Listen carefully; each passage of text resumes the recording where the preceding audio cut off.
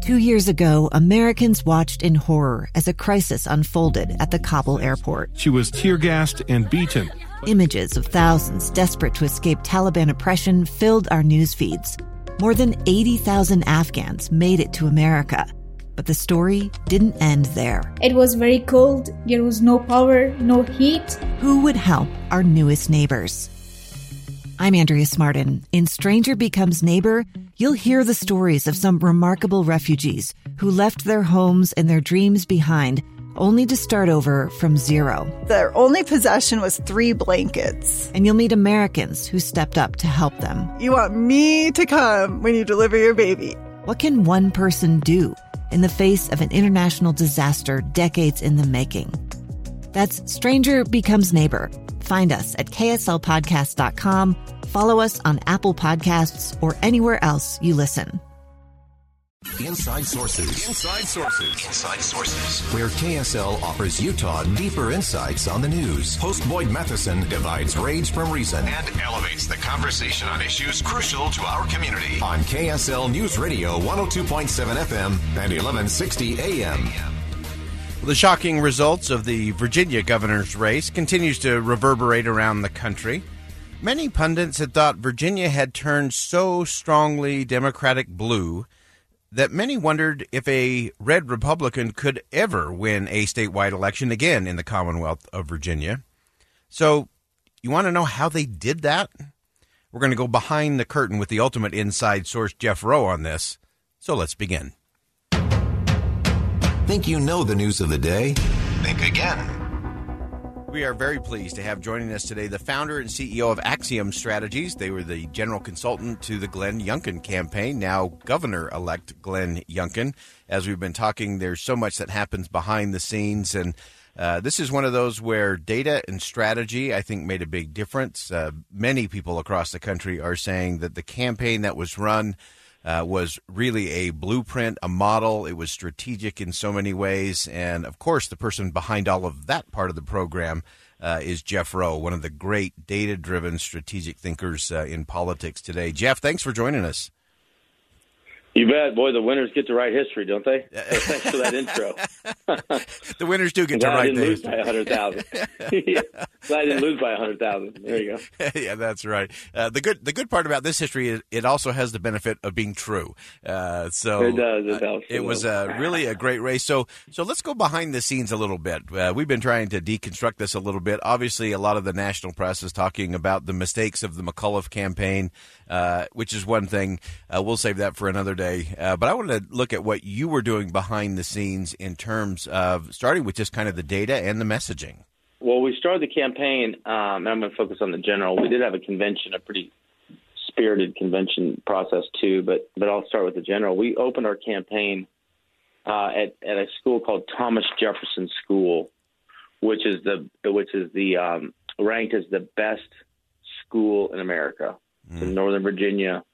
And they had the previous year had lowered their standards and had really muddied, the school system. They just lowered their standards. They lowered their standards to get in. They lowered their academic measurement of attainment. They had even contemplated canceling their accelerated math program. And it really became emblematic of what had been going on in Virginia writ large, where they had 88 school districts that were failing 8th grade reading and math standards, and so they just changed the standards. And this kind of failing education system was really on the front of our minds. Now, and that and along with jobs and economy were the top issues, and then COVID, depending on where it was with the in the process of the Delta variant, it would ebb and flow as the top issue in the campaign. But jobs and economy and education were top issues. Jobs and economy mean different things to different people. Could be unemployment or take-home pay or taxes or it being a lot of different things.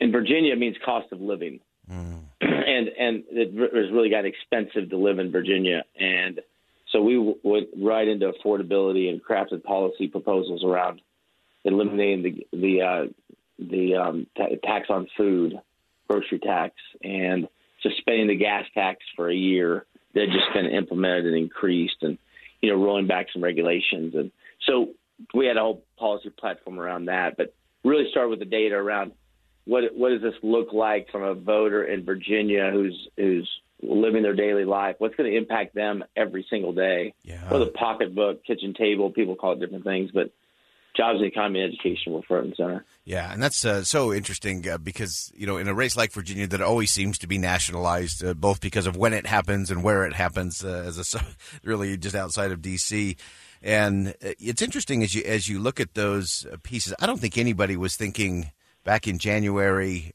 even into the summer, that these education issues were really going to galvanize it. The parents were upset about, one, having their kids home for all that time because of some of those mandates from the governor's office, the failing schools that you tapped into, and then, of course, also just the choice in terms of parents being involved in the process. Did that surprise you that became such a driving force in the campaign? Well, part of that is on Terry, but let me tell you how we got there. It really wasn't surprising. We were having a hard time, though. We had people that were interested in different pieces of education. We had a piece of the electorate that really was concerned with CRT. Mm-hmm. And we had a piece of the electorate that was very concerned with accelerated math being taken out of schools and that ability to enhance their education to being taken away. We had a lot of folks that were very concerned about safety in schools because there were literal votes taken at the school board level to remove school resource officers from schools, which is a remarkable, vote to take. Yeah. And then there was obviously the surrounding states have really good charter and private school options, and Virginia has none, and not none, but I think there's 9 charter schools. And so school choice, school safety, CRT, and accelerated placement were really the 4 main kind of prongs underneath the umbrella of education. And those 4 groups don't really ever get in the same room. Right. And we were having a hard time. It was difficult for us to get them all on the same page. And so really on September 28th is when Terry put them all in the same room for us. And he did it under the banner of parental involvement and the parents matter, and taking parents out of the lives of the education of the child. And that galvanized everybody. And so the school choice people heard him say, I don't want you to make the choice on where your kids get educated. The CRT people heard him say, you don't get to have any impact on your school's curriculum. The school safety people said there could be a sexual assault, which there was in Loudoun County School, and you don't need to know that happened, which is what happened. And the accelerated math people said, look, last time you were governor, you lowered the standards for all schools, and that's why we literally have last in the nation in 8th grade placement of test scores. Wow. And so it allowed everyone to galvanize under one issue, which is we might not have the solution for all these individual problems. But we do know that Terry McAuliffe doesn't believe that parents have a role, and that allowed us to be bipartisan. Mm-hmm. It allowed us to galvanize Republicans, cut deep with independents where we won by 20 points. And then, frankly, with non-white voters, with Asian, Hispanic, there's 12 different. We have bumper stickers in 12 languages. Wow. To go into those communities and say, look, this is education of your children, is your path forward, and Terry McAuliffe is against your involvement. And this is, of course, after a whole year of Zoom where parents are completely exhausted, involved. Yeah, exhausted and involved in their parents and their children's life. Yeah. And Northern Virginia, where most of the Democrats are, they were the ones that were the hottest about it because those schools were closed the longest. Yeah. So Terry helped us out a lot, but it was a big focus for a long time. He just actually said it better than we could make it up. That's right.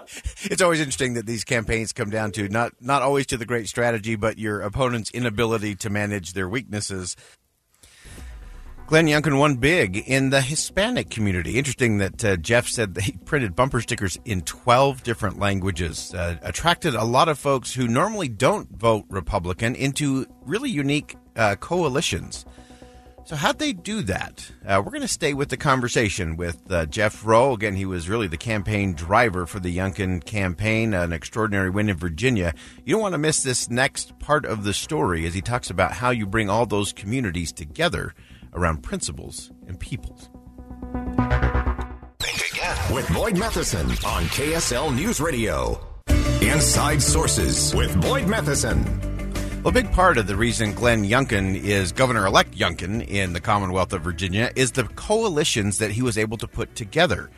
What does the win show about how to reach out to minority communities and minority voters? What have politicians been doing wrong when talking to people about the issues that actually matter to them? Let's continue my conversation with Jeff Rowe, really the man behind the curtain in terms of strategy and data for the Glenn Youngkin campaign. You galvanized other areas as well, including the base of the Republican Party. Many people call those the former President Trump base. But you actually proved out that it really is, just as it was with education, that getting these things targeted to the people, to their pain point, and then some policies around it, that they actually came out in bigger numbers than they had for the former president.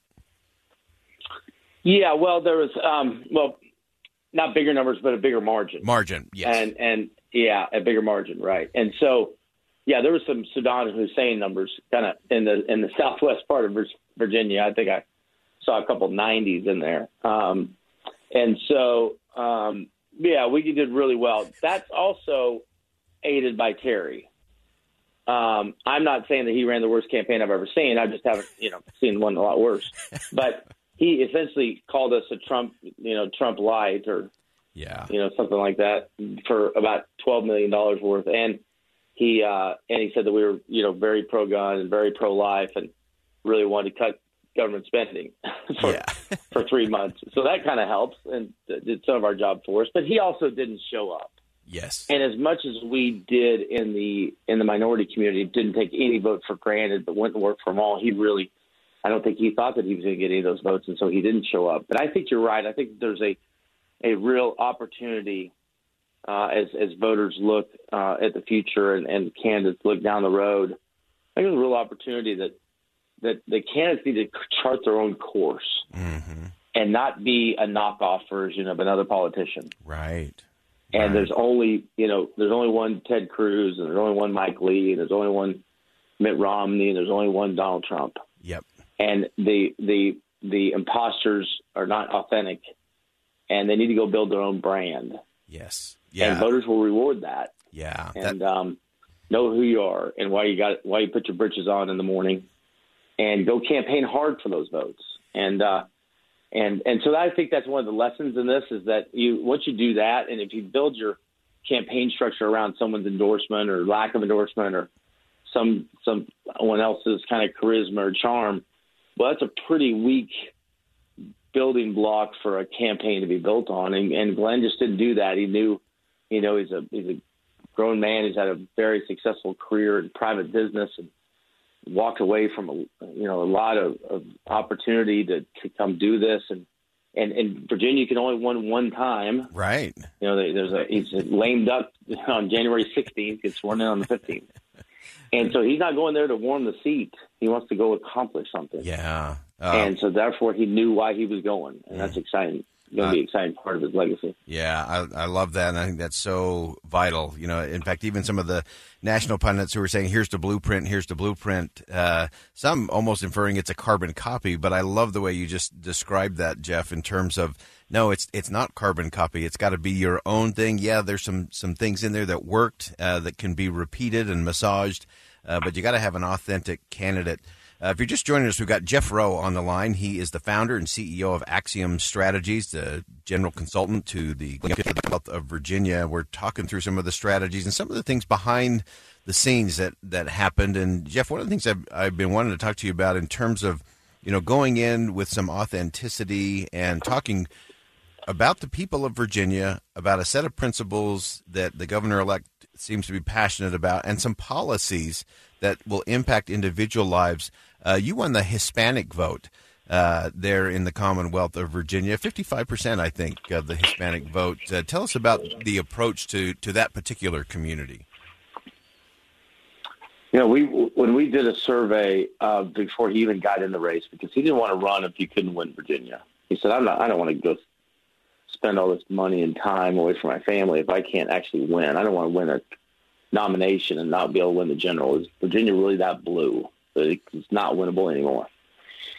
And so what we found in that survey is that the minority voters are more persuadable than former Republican college-educated whites. Those folks have made a conscious decision to leave the party. And so we can still get them back, and we did get some back. But Hispanic and Asian and black voters are more persuadable and more easily persuadable to get them to vote Republican. And what started in 2020 with the growth in the non-white vote for Republicans, it continued in 21. And the communities of interest is based on what you're campaigning on. And if you're talking about national issues, and one of the things that we critique Terry on all the time is that he was running against somebody that wasn't on the ballot talking about issues that nobody cared about. And some of these issues are very important to us uniquely and individually. The right to bear arms and the right to life, and many issues on the political spectrum are very important to folks, and really let you know what their core center of their life is and foundation for their, for their existence is. But a lot of people don't wake up every day thinking about that. They think about how they're going to put food on their table and better their family's life. And so you spend time talking about those issues when a lot of politicians don't. They spend time talking about national issues or trying to take a hard partisan position on the issue of the day, and they just kind of bounce from issue of the day to issue of the day to issue of the day. You really lose the ability to connect with the folks that don't follow politics like that, but just want to know what's in it for them. And so I think the first issue for groups that we commonly don't compete for their votes, like Hispanics, is showing up. And I think that's half of it. Two is when you do show up, talk about issues that they care about, which is just the same as everybody else, but they're just not as partisan. Mm-hmm. As folks are entering into, and particularly minority communities enter into the upper middle and upper class, they really become more participatory in the elections. And as they do that, they become more, involved civically and politically. And when you come to them and you start talking about what Biden's doing on, his overseas climate trip or whatever, that's just not how they think about things. They're not, follow politics like that. They're not one of the 10 million people watching one of the three networks in primetime evening news, evening programming. Yeah. They're watching Dancing with the Stars or Survivor, or, whatever shows are on. The Bachelor, I guess. There we go. Modern day. And so, I think Survivor maybe dated last time I watched primetime. So that's what they look. That's what they view the lens through. And when we had folks in our campaign dedicated from day one, I can't tell you how many times I've launched Hispanics for Candidate X, coalition after Labor Day. Right. And because of our early survey research and because of who Glenn is and the life that he's led, he plotted a church in his basement that's now a thriving church in the community, and it was to encourage people to really follow Christ and not to be contoured for a Northern Virginia white suburban family, but to gather all followers of Christ. It really kind of spoke to his heart that this is exactly why he was called to public service. And he immediately launched launched into an effort, even in a Republican primary, when we knew the participation rate would be pretty low in the Republican primary because they don't participate in the partisan electoral process that often, to go speak to them directly and involve them in the campaign and dedicate resources and talent in his time to go seek their votes. And so that's what he did from the get-go, from the jump, as part of the campaign. Stay with us. We're going to continue the conversation, how the misstep of your opposition can actually create an opportunity for you, and a host of other lessons as we round out our conversation with Jeff Breaux, who was the architect behind the winning strategy for the Youngkin campaign in the state of Virginia. Much more to come here on Inside Sources on KSL News Radio. Stay with us.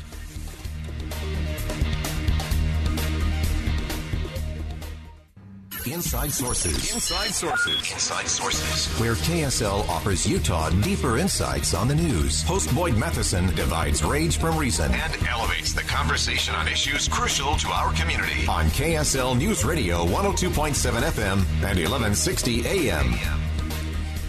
Rounding out our exclusive interview with the ultimate insider, Jeff Rowe, who is with Axiom Strategies, who led the Glenn Youngkin campaign to a surprising victory in the Commonwealth of Virginia. As we round out our conversation, we got into this idea that I've often talked about is how do you stay positive in a political world that is increasingly vitriolic, negative. You're constantly weaponizing the words of your opponent against them or just running negative attack ads. Jeff Rowe demonstrated, and Governor-elect Glenn Youngkin proved that you can actually win a campaign on a positive message based on the people you're trying to get to vote for you, a set of principles that you actually believe in, and some specific policies that will help solve the problems of those very people. So we're continuing this conversation, kind of bringing it full circle, tying it all together with Jeff Rowe from Axiom Strategies. Tying this all back, you did talk about getting down to those specific issues that are, hitting those pain points that people are feeling and dealing with at the dinner table while they aren't watching the cable news networks, but they're watching something else. But you actually didn't just talk about them broadly. You went really specific in terms of some of the things that would make it more affordable to live in the Commonwealth, to deal with the tax on food, to suspend the gas tax. Those were real specifics. And again, from a blueprint standpoint, it seems to me that was targeted at the right place to tap into, I think, where Terry McAuliffe campaign was just so disconnected, so national, that there was just nothing where people could say, well, yeah, that'll impact me and my family or my community today. I think that's right. I think that at the end of the day, and this is easier in the governor's race because they know the prism a voter looks at a governor is a lot different than the prism that a voter looks at a congressman, and even to a degree a senator. Yeah. But a governor actually makes a tangible difference. If the governor decides to go build a bridge, he's going to build a bridge. If a congressman or senator wants to go build a bridge, they got a lot of people to go get on board to go build a bridge. It's a big bridge. Yeah. And so, but the governor says that it's probably going to happen. And so when you're a gubernatorial candidate, you have the opportunity to really, as we say, get the corn down where the chickens can eat it, and say, I'm going to do X, Y, and Z specifics. We are going to phase in reducing the taxes on veterans. The Commonwealth needs to be an open, welcoming place for veterans to stay and retire and stay here after retirement. And they don't. It's one of the few states that still taxes the retirement benefits. I mean, that's a very specific policy proposal, 68 in total. Wow. 68 policy proposals that are going to go on a whiteboard in his office. And he's going to start checking them off on day one. He's got a day one agenda that's got 20 of these agenda points. So, no, it was very specific, very tailored. He has 4 years to get this done, and he wanted to give people a very specific agenda, not platitudes, not puppies and rainbows, he's just like, if you don't like so-and-so, you're really not going to like him. We didn't do any Biden ads. We didn't even hardly talk about Biden in our speeches. We didn't say that we were like anybody else. We didn't say if you love Ron DeSantis, you're going to love us. Or if you love President Trump, you're going to love us. This is Glenn Youngkin, and this is what he's going to do. And this is the value proposition. If you're a voter in the Commonwealth of Virginia, this is the value proposition for your vote. Yeah. And I think it resonated. And it resonated because our opponent, of course, had none of that. It was all guilt by association. It's interesting, too, and I don't mind a tough campaign, but a full 3/4 of Terry's ads were negative ads. Really? And 5/6 of our ads were positive. That's this amazing. Was not a burn the house down campaign. And at the end of the campaign, we had a 50% favorable and a 40% unfavorable rating. Uh-huh. You'll probably have to clean this up after I get off the phone here. But, and Kerry had a 40% favorable and a 45% unfavorable. Interesting. That's fascinating. And it wasn't from our attacks. It was from him not telling people why he wanted to be governor. Yeah. Oh, man. Fascinating stuff. We'd keep you here all day, but we're going to let you go. Jeff Rowe is the founder and CEO of Axiom Strategies. They were the general consultant for the Glenn Youngkin for Governor campaign, who is now Governor-elect Youngkin of the Commonwealth of Virginia.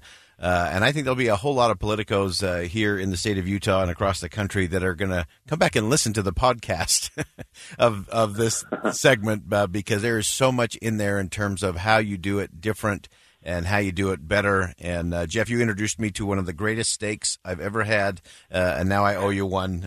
Next time you're out here in Utah, I would love to pick your brain on some more of this stuff. Appreciate your insight, and, again, congratulations on an extraordinary win in the Commonwealth of Virginia, and something that everyone around the country continues to talk about. All right. Thank you. Take care. So that's my exclusive conversation with Jeff Rowe, again, from Axiom Strategies, who really led the way. They were the strategy folks behind the Glenn Youngkin campaign. And I do think the thing that was so stunning to me that we all should think about, not just in terms of our politics, but in terms of how we interact with people. When he looked at the ads that were run by the two campaigns, three quarters of the ads that were run by the Terry McAuliffe campaign were negative ads, attack ads against Glenn Youngkin. On the flip side of that, Glenn Youngkin's campaign, their ads, 5 out of 6 of those were positive message ads about who they were, what they believed, and the policies they were going to implement for the people of the Commonwealth. That is a great message. I've said it over and over and over again that people are going to vote for you based on what you are for, not what you're against. Don't waste your time talking about your opponent. Talk about why you're in the race, what you believe in, and what you're going to do. That's the key to this whole thing. And Jeff Rowe proved it out. It's so easy for campaigns. I've seen so many campaigns say, well, you have to go negative. You have to go negative. It's the only way you can win. And people say negative ads don't work, and we think they do. And I've seen that so many times. We've seen that here in the state of Utah, races that just got ugly with negative campaign ads. A lot of them from outside groups. But the thing is, that's not what people want to hear. They know what you're against. They know who you're running against. They know what you're running against. Tell them what you're for. That's the real bottom. And just to round this out and put a fine point on it, Glenn Youngkin did some interesting winning as it relates to this campaign and groups. 55% of the Hispanic vote we talked about, plus 15 from where President Trump was just a year ago. 14% of black women, which was 6 percentage points higher than President Trump did the year before. 57% of white women voted for Governor-elect Youngkin. That was 8 percentage points higher, 8 points higher than what President Trump had done. And on it goes. He won in every way, shape, and form. He brought together a broad and diverse coalition and won in a state that many believe no Republican would ever win again. And so some great insight, some great strategy. If you missed that, make sure you pick up the podcast later on this afternoon with Jeff Rowe from Axiom Strategies. Appreciate his time. We're going to step aside for a quick commercial break. And when we come back, we'll take a look at the national perspective. What do the Democrats do next? A lot bubbling up in Washington. Stay with us on Inside Sources here on KSL News Radio. A stranger with a gun came upon 2 teens taking pictures under a rising full moon. But violence is only the beginning of this story. Sometimes I thought, there are no miracles. Yeah, there are. And this is a big one. I'm Amy Donaldson, and I've spent my career talking about how lives are undone by violence. The Letter is a podcast about how lives are remade. Follow The Letter at theletterpodcast.com or wherever you get your podcasts.